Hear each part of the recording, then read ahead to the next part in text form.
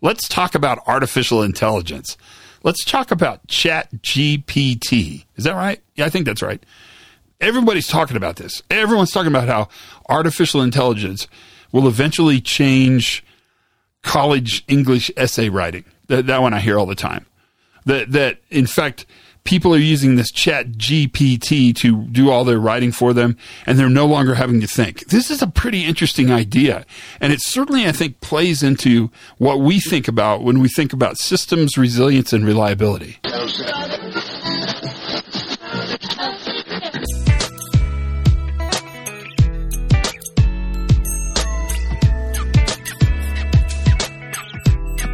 Everybody, Todd Conklin, Pre-Accident Investigation Safety Moment.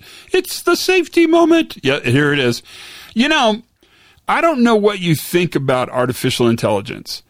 So it's definitely something that I've thought about a bunch, but it's been in the news a bunch. But if you've driven a car, you know there's artificial intelligence. The one that I think I appreciate is the predictive texting. Generally, that's pretty good. It'll kind of guess where I'm going.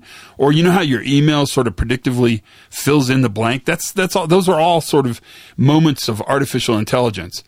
And to a great extent, I think they make the world easier. It definitely, if efficiency matters, they definitely make the world more efficient. But the challenge we have with this artificial intelligence question, and it's a really interesting challenge, is that this is going to add complexity to a system that's already pretty complex. And in a nonlinear fashion, and AI sort of falls into the nonlinear side of the equation, it adds failure modalities that we just didn't know would be there.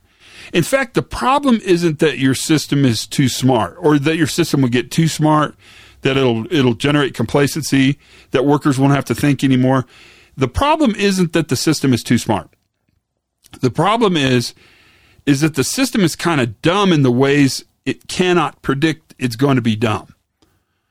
So it's back to the old struggle with uncertainty, but it's a pretty interesting argument because the system can predict things pretty well until it can't. And that's the challenge with predictive texting when it guesses what word you're going to want next. I mean, it doesn't know what's going to happen, but it's going to take a chance based upon all the other data you've given it, and you've given it a lot, whether you want to know this or not. You're giving data like crazy all the time. You are like a little data generating machine. It's taking that data and predicting using artificial intelligence what's going to happen next. The challenge is that even smart machines suck at prediction because we can't predict the way the system will fail, because if we could predict the way the system would fail, then the system wouldn't fail. Right? So it makes sense. So you look at things like the sudden sort of surge you're seeing in plane crashes, or the United plane out of Hawaii that dipped really low and they were able to recover it and bring it back up. Those are functions, at least it looks like initially, of a very smart artificial intelligence system like Autopilot, who, faced with some kind of operational uncertainty, like any kind of variation at all, didn't know what to do and did what it thought was the right thing to do, and it was not the right thing to do. And that problem that the system is so dumb that it can't figure out where it's dumb is a very interesting problem. And generally speaking, I don't know how you feel about this. I'd be curious. We generally count on workers sort of filling that gap in. And that gap is a pretty interesting gap. I mean, it's definitely worth thinking about. So I don't have much. We'll talk about this more. I'm almost positive because things are happening around this a lot. But for now, what I want to talk about is the fact that the system can't be too smart. Don't worry about the system replacing you. And the reason the system can't be too smart, that's not the problem, is that the problem is that the system doesn't understand how it can fail. That's important.